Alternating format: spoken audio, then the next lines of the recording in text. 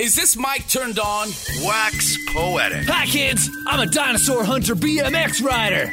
Long division sure comes in handy. All the little girls dream of one day biting into a corn dog and smiling at the camera. If I ran the web, you could email dead people. Wax Poetic. Just say no to family values. In the terrarium is Herpes. Herpes is a hermit crab. And I don't give a moment's focus to who does or doesn't like the sound of my voice. This is Wax Poetic on Co-op Radio, CFRO 100.5 FM. So what if I write a poem like a song? Good afternoon and welcome to yet another edition of Wax Poetic here on Co-op Radio. I'm attempting to be R.C. Weslowski. It's a very gruff R.C. Weslowski, and I am yet again Pamela Bentley. Hooray! And our guest today is Shalene Knight. Welcome, Shalene. Thank you. It's awesome to be here. We're so glad you're here. So we like to have our guests start out the show with a poem, and you are our guest. So how about a poem? Braided skin. Let me taste the Ugandan skyline where my father first opened his eyes. Kampala, let me touch the deep southern roots of my mother where she first opened her eyes. El Paso, sun hits angled glass, spitting confusion into dark eyes, mean eyes, tired eyes. Eyes of different cities. My skin holds shades that change when the weather is good. Skin that carries stories of missing middles, skin that asks questions. Questions that never get answered. No one told me about his journey of fear-soaked bodies. No one told me where I first opened my eyes. No one kept pictures of sugary days spent melting hot, dripping cones of summer. Where did my heart learn to wrap cloth? Where did my hands learn to paint the skin with ink? I taught myself how to dance on carpets of pond lilies, how to slip into dresses with braided sleeves, how to braid thick hair, how to braid thick damp hair, and how to unbraid hair. They say I am aftershocks, pieces left behind. I am tucked under sleeves, hidden between skin folds and under fingernails. I rest between loose feathers of outlet jackets, existing only on warm lips, cold days, and visible breath. I whisper, I haven't learned to smile yet. So you chose to read Braided Skin, which is the poem that is the same name of the collection that it's from. Yes, that's the title poem. And for me, I find that one is kind of sums up the core of the whole book. So being that Braided Skin is more about where I come from, where my father comes from, and where my mother comes from. And I see those as three strands that kind of make up who I am. Was your family a family of stories? Like, did your parents pass along tales of the family? Here's, my auntie is, or your auntie is this, or my auntie is that, and different traits of the family?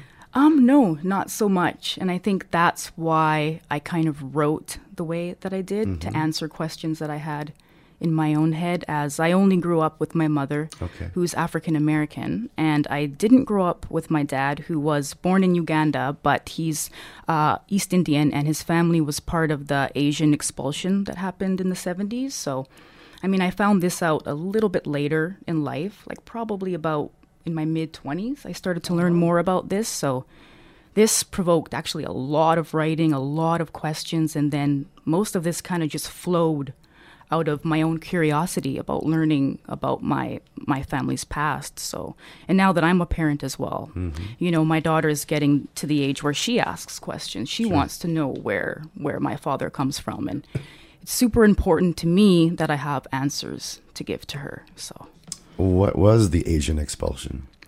It took place in the 70s in Uganda with the President Idi Amin.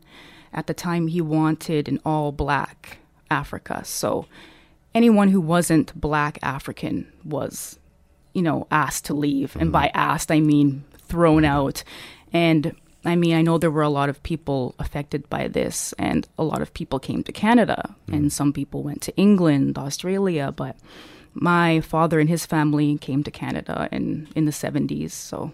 And they left businesses and homes. And exactly. Did they leave family members behind, or did everyone leave? I'm not too sure, but I know for a fact that my father and his parents came here. I'm not sure about aunts, uncles, and things like that. But I think about what it must have been like to go through that and to lose your home. And even being born here, I'm still trying to find my place and where I belong. And I just can't imagine going through something like that. So the writing kind of just came, and it came fast. Okay. Like this book was written rather quickly. So when you came up with that idea of the braiding skin and hair and places and all those things together, did you know that it was going to be a book? Like you said, the book came fast. Did you know that, okay, I'm writing a manuscript that is going to hang together? Or did you have poems that you added? What was the process? I knew that I was going to write a book, but I had no idea how it was going to come together. And originally, before I started the writer's studio in 2013, I used to write a lot of fiction and short stories, and I tried to create a collection there, but it never formed. It just didn't work out, and no matter what I wrote, it came out as a poem every single time. So I'm like, okay, I have to look at this and kind of think this is happening for a reason. So, and when I applied to the writer's studio, I thought, they're going to put me in nonfiction or fiction, and I got placed in the poetry group, even though I did submit quite a bit of fiction. So that again was another flag that I need to be writing poetry. So as soon as I got into the writer's studio and I started workshopping, and just the feedback that I was getting from my peers and my mentors, it's just like the writing just came quick and hard. And I tried not to question it too much. I just kind of let it come out as it did. And before I knew it, in November, I think October or November of 2013, the book was completed. Who were you working with at the writer studio? My mentor was Jen Curran. She was the poetry mentor there, and I also worked with Wade Compton, who is the director of the writer studio. See, he was a huge part, very, very supportive of my writing, as was Jen Curran. She was awesome. So she actually is the one that suggested that I send my manuscript to Mother Tongue Publishing, and I think Mona was interested right away, and she kind of said, hey, I'll get back to you after the holidays. And like, she kept her word, and in January she said, I would like to publish your book. Just very simple. That's and great. It was amazing. So wow, that's like you sent it to one publisher, and a month, like 2 months later, they said yes, and then here just crazy. Over a year later, it's out. I was expecting to wait like 6 months, 8 months before I heard back, but it was super fast. I was excited, and oh my God, here it is. And this, I can't believe it. Yeah, congrats. And this is your first book, right? What does that feel like to hold that in your hands? Because you're reading right from it. Yeah, I was just saying, this is the first time I get to read from the book and not have a handful of scraps of paper that I'm shuffling through to read. So hey, it's very a premiere. Nice. It's a premiere. Very, very nice. So tonight you're launching this book. I am, yes. At the Cottage Bistro at 7:00 tonight. As part of Twisted Poets, and yes. You have some friends that are going to be reading with you. Yes, I'll be reading with Jennifer Zilm, who's an awesome, amazing poet, and Barbara Baidala, who's also really, really fantastic. And I worked with both of them at the writer's studio as well. Cool. Well, let's hear something else from the book. Okay, this is In the Green Room. Eyes on me, long stare up and down. Longer stare. Stuck in this frustrating and degrading conversation, you who won't be happy with the answer I give because your perception of blackness is completely distorted. Assumptions come to the table already orally armed, defend my skin tone, hair color, hair length, and hair texture. Isn't this one of the most multicultural mixed biracial baby breeding cities in the world? And no, you cannot touch my hair. Tangled, caught between nails of acrylic tips, rows of fish tails intertwine. A maintained fusion. Cut dead ends, then weave these tracks back like braids and plaits. She oils and slicks sides, pats down, then poofs up. Make up your mind. One drop rule bleeds into the blue-eyed illusion of good hair. Stressed to overprocess these tips, these roots, these plaits, these locks, she dreads. Enter stage left and find the mic. Sing sweet these brown skin confessions. Brown skin, black skin, caramel-dipped skin, leathery, sun-burnt skin, seizes to remember skin like the war-torn country skin. She breathes. Skin. Found 14 feathers in a notebook, imprinted on creased pages. Faded cover led to an ellipsis, watched eyes burn holes through layers of skin, yet never happy with these answers of ethnicity. Let's gather confessions of ebony-boned princesses. Let's steal stories of brown-skinned contessas and drown memories of her one tone. Let me pick a side. Skin. That's great. Thank you. Thank you. Thank you. Do you want to read another one, or do you want to talk a little bit more about that? Or yeah, I think, that poem for me it started out as a rant, kind of, growing up, I've always had people question where I came from. And when I'd give them the answer, they'd ask me, "Are you sure?" Yeah, I love that line where you say, I don't want to have this conversation because no matter what I say, it's not going to be good enough. Right? Exactly. You've already kind of got your answer, or what you want your answer to be. Yeah, I found that people already had their answers, so whatever I said was, unimportant. And when I was younger, I did whatever I could to avoid those questions. And I just felt so, I guess, confused and frustrated because I talk about these things, but I myself didn't have the answers. At the time, I didn't know where my father came from. So how do I give answers to somebody when I myself don't even have them? So that poem started out as kind of an angry kind of a rant, but it turned into this, beautiful musical type piece that I was really happy with. And that was one of the first poems that I got published in a literary magazine. So Are you still getting people going, "Can I touch your hair?" Yeah, it still does happen. And before, when it used to just start happening, this is a compliment. This is nice. Everyone wants to touch my hair. But over time, I'm like, what's so different about my hair versus anyone else's hair? So, yeah. Well, and plus you don't need other people's hands just randomly touching your body because they like your hair. We don't want that. You've got another piece in there that is how to run your hands through my hair. Yeah. Which is almost like instructions. And you said that it's from the movie Hustle and Flow, and that it's like dedicated to the director of that poem. So I was kind of the director of that movie. I was curious about like why that poem was dedicated to him, and how do you see that poem? I don't know if it's one of the ones you were going to read. Yeah, I can read that one. I'll tell you a bit about that one first. When I started writing that piece, actually, it started from a couple of phrases from the movie that really just kind of sparked something with me. And I think it was by any means necessary. So it's someone, that has a story to tell and wants to tell it by any means necessary. So not necessarily the way I tell my stories, but that I had to get it out. And I found that when I watched that movie multiple times, I always felt like I had to write afterwards. So, and then learning about the director and how hard he had to work to get that movie out, being, a white director directing this movie with mainly black characters. And when I watched, a documentary on how he got that film out, I was completely inspired. So this is how to run your fingers through my hair. Everyone has to contribute a verse. Get it down on paper, on tape, on canvas, on napkin, on palms of hands, or on a crumpled up grocery receipt. Get it down.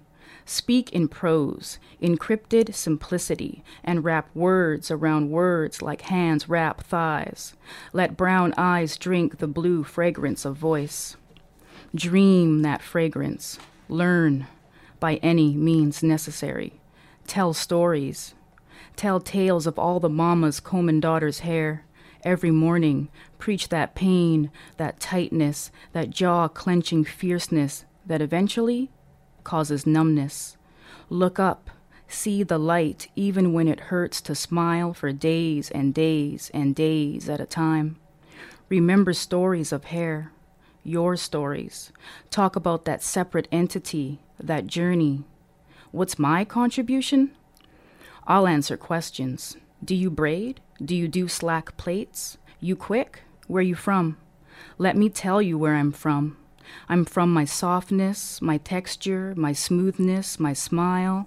I am from my words, my syntax, my mama's skin burning hot wax, and I'm from myself. I'm from my hair, my stories, pulled, stretched, curled, loose strands balled up and tossed. I'm from every last piece of every last breath, taken and given. I will tell stories, share stories, and write stories, by any means necessary. So, you want to run your fingers through my hair? That's a great answer to where you're from. Mm-hmm. I love that. That was great. Yeah. This is Shalene Knight on Wax Poetic today on Vancouver Co-op Radio CFRO 100.5. So that last piece that you read and the first piece you read on the page look like prose poems. Right. And when I was reading them to myself off the page, they kind of prose poems to me sort of speed along, right? They kind of, there's not, but then when you're reading them, you it's like you're putting line endings in. So what, can you say a little bit about that? Yeah, I find that when I write poems, I like how they look on the page when they're in prose form, but when I actually read them aloud, I change it quite a bit. So I know where I want to stop and pause and linger on certain words. It's just, I think, something that comes with practice, and something that you can't really discover until you start reading poems aloud. Yeah, for sure. Is it different every time? Every time it's different. Yeah, Okay. but there's a few poems like In the Green Room, Lifeline, and Braided Skin, the title poem. Those three poems I tend to read the same every time. It's more like a musical thing where you know where you're gonna, You've got the notes already. Exactly, and it just kind of comes natural, and I know where to stop. And Well, in the Green Room and Lifeline, I think, is that the one you're going to read next? Yeah, that's the one. They are on the page, like they have line endings already indicated, right? Yeah. So that, yeah, and the one I'm going to read next, Lifeline, I actually tried to make it look like a heartbeat monitor on the page, okay. which is why it kind of flows in and out. So for me, this is one of those poems where it's a cool experience to read it on the page, but it's a totally different experience to read aloud and to hear it read aloud. So this is Lifeline. Pulse, the beat back. Like Nina, I want a little sugar in my bowl with cinnamon sunsets that rest at the sound of her. Pulse, the beat back. Oh, Lady Day, let me taste this strange fruit. But Lauren questions the denial of its roots. Honey-coated throat whispers say, time to get free. Coltrane composed for me, my beloved Afro blue and lush life. She's a gold back hustler. Rhyme for $1, breath of a niece, she's mine. Dance for me, a dime. Or she sings maybe just for me, and she seals the cracks in my armor. A beat, pulse the blood back. Lyrical intravenous, pulse the blood back. sweet. Obviously, you've just listed the lifeline of the people that you listen to in music-wise.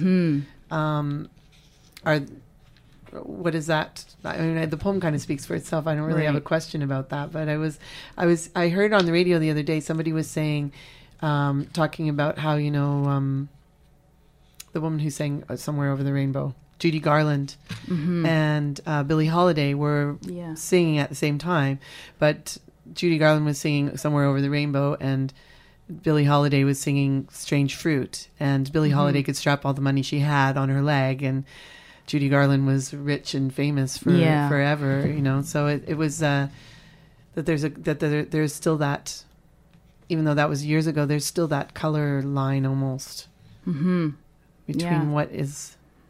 And another, I was also reading the back of a cover the same day. I was reading the back of an album cover of Blues Women's recordings from the 1920s. And it was talking about how the title of the blues song would be softened when it was put out for a white audience. So the blues woman would be really fierce and say something like, "Don't tell me no." And then over here it would be the one that they would release would be like, my man is sweet or something like that, right? So That's so interesting. Yeah, and I think when I was writing that piece, it was just so inspired by music, past and present. But for me, the music is what has gotten me through a lot of tough things in my childhood. So to incorporate any kind of music into my writing, I just knew that was something that I had to make sure that I did. But it did happen pretty naturally too. And actually, that piece kind of formed by accident. I was at work and I was shelving CDs, and every single CD I grabbed was, something that I liked. And I'm like, maybe I should write something. And so all the songs and artists mentioned in that piece are actually CDs that I had in my hand at the same time. So do you write to music at all, or do you have to write in silence, or? I can do both, but I prefer to have a little bit of music behind me, and usually it's Lauryn Hill. Oh yeah. Her old The Miseducation of Lauryn Hill, one of her first albums. Oh yeah, I still listen to that every other day. Yeah. It has a similar kind of mix of poetry and storytelling and prose as your book does. Mm-hmm.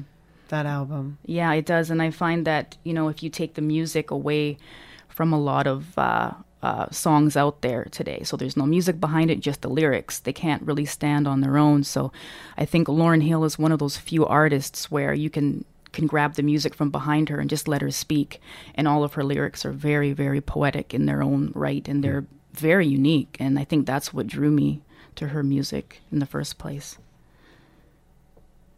Let's hear another one. This is Uganda, 1972. A once promising land evaporating, the people abolished, divided, and shaken by the expulsion, the elimination, the threat of an ethnic cleansing of the Indian minority hovered over Asian carpenters, mechanics, shoemakers, and tailors. The middlemen flail in the political winds. Minority eyes must speak. Identify yourself, break through for Uganda. Kampala, tombs of kabakas have woven thatched roofs that swoop to a high point above the straw-laden floors, lending a cathedral-like silence to the sacredness of the earth below, where royal attendants continually watched over the remains of their dead kings. Kampala, the arched and pillared windows were endless. Nestled behind sundown rest an Indian dialect of silks and cottons, their eyes lettered names like Patel, Desai, and Bombay Emporium. The ashes of Uganda walked many miles and carried their heads. The walk was tedious work. It took years. Now it's an image left behind. Why should we wait in line for justice? Help us begin to drink the pain of Uganda, and one day replant our roots. The mountains appear at sunset, and the hillsides of women flow in the breeze. The men bring comfort, but their eyes tell stories of death. In their minds, their birth. Precious jewels in a hairdo or turban, confiscated. But still hear tales of escape. They look back on the homes they built. They look back on the tiny store their grandfather established, alone in their difficult hours, uprooted. So did you ever, you're writing, like you said at the beginning of the show, about something that you didn't know about until you were in your mid-20s, that you found out your father was from this history, and then you started to do research about it, obviously, because you're teaching us through these poems about this moment in history. That's right. And this piece was actually inspired by a history book called Hitler, Idi Amin in Africa. And I started reading history book after history book, and I just found the same, dry telling of facts. But I thought, there's a voice missing here, and there's missing middles. And that's what I try to do with my writing, is fill in these missing middles and these pieces of information that I find are so important. So this piece was actually an erasure that I did. I took an entire chapter of the book and I erasured it. So I was blacking out most of it and just leaving these key words. And I didn't, rearrange the words at all. They just kind of formed on their own. So with this piece, I was hoping to create a voice for the people that went through this in Uganda. So, when you're talking with your daughter about this sort of stuff, how do you, what sort of questions does she ask, and how do you discuss it with her? Yeah, she asks things like, how come I don't have a grandpa? And so I guess because he's not a big part of her life or my life, this is where I have to do double duty. So I need to be, the parent and the grandparent. But I think she's just more curious about things. So I slowly feed her information. She's read a ton of my writing. Not that she gets most of it, but there is one poem that she's memorized, which is pretty cool. So, I mean, it's a learning process for me, a learning process for her as well. But I think the writing has really helped me accept the fact that, I don't have this family in my life right now, but down the road, it is a possibility with time. And the more I learn, the more questions I have, and at the same time, the more answers I have. So your father is still alive? Oh, yeah. Okay. He's local. He's in Coquitlam, BC, but I mean, I haven't seen him for about 10 years, but I think there's just a big disconnect there family-wise, but I know that it is a possibility, so it's something that is on the agenda. Right. Do you have cousins and all that sort of things spread all over the place? On my mom's side, I have cousins, aunts, my grandmother is here, so it's just my father's side that I haven't met anyone beside him.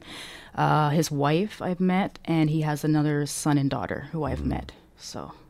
You have a lot of poems in there that are mama poems, where you're addressing a mama or somebody is addressing a mama. Some of them seem to be from your experience, but then there are some that are also from a boy's point of view. That's right, yeah. And is that a completely imagined thing, or is that someone you knew that you're voicing? Some of the poems are my own experience with my mother, but many of them are actually just based on fictional characters. And I felt like I've always had these characters in my head, but I never really knew how to get them out. Yeah. So I thought, well, they can come out in poem too. It doesn't necessarily have to be a poem about me. I can still kind of bring these characters to life. And one of those ones was 955 East 10th. Right. And that was a poem that was about a mother and a family, but it wasn't necessarily so it's about the me. Dear Occupant. It's not like you actually lived in that space. Yeah, in Dear Current Occupant, that was actually about me. Yeah. We are actually out of time, so people will have to come to the book launch tonight to hear that, what was it, East 9th Avenue? 955 East 10th Avenue. Yeah, you were just about to read, because I think we're running out of time, but we want people to tell people again about your book launch tonight. It's going to be tonight at 7 o'clock at the Cottage Bistro, which is just past 28th and Main Street, so it's going to be awesome. So it's going to be me, Jennifer Zilm, Barbara Baydala, and there'll be an open mic session as well. It's one of the Twisted Poets put on by Pandora's Collective. Right. And then you're also reading Sunday, you said. Yeah, I'll be at the Shadbolt Community Center in Burnaby. I don't have the exact address, but that's Sunday at 7 p.m. And you're reading with a couple of other people. Yeah, there as well. I'll be reading with Kathy Ford, myself. I don't know exactly who else is reading, but it should be an awesome night. Oh, Arlene Pare is going to be reading as well. Thank you. Thanks for being our guest today. Thank you for having me. Congratulations on the book. That's great. Yeah. Thank you so much. Enjoy the launch tonight. I will. Thank you. Announcements, other things? There's other things tonight. There's a Slamapalooza at Kwantlen College, where they're choosing their representative for the Canadian Individual Poetry Slam Championships that happen at the end of April as part of Versus Festival of Words. Jacques Lalonde has a show this weekend, Saturday night. His Fringe Theater show from last year, Stroke of Luck. It's one night only, 8 o'clock Saturday at the Havana Theater. And I know there's a poetry slam coming up on Monday at Café de Soleil. And I think it's KT Job is the featured performer from back east in Ontario. And something else? On Monday, Kevin Spence will be at Hogan's Alley open mic at the corner of Gore and Union, hosted by Timothy Shea at 6 o'clock. It goes from 6 to 8, and it's done by 8. That's when the cafe closes. And there's going to be Sister Spit, which was a all-female touring performance poetry troupe from the 90s, has gotten back together in the last few years, and they are coming to Vancouver and will be performing on the 14th at the Wise Hall Lounge. Leah Horlick is one of the organizers of that and might actually be performing at that. That'll be at 7 o'clock on this coming Tuesday. So you want to check that out as well. So those are our things that we can know of. Always lots going on. And thank you very much again for being our guest. Shalene Knight is launching her book tonight, Braided Skin, from Mother Tongue Publishing. At the Cottage Bistro. Go there. Go there. Go there. That's it. That's it. I'm waiting for you to say, you're R.C. Weslowski. You're R.C. Weslowski. and I'm Pam Bentley. And we'll be back next week. And no apologies necessary. It's coming up next. You've been listening to Wax Poetic on Co-op Radio, CFRO 100.5 FM. So what? So what? So what?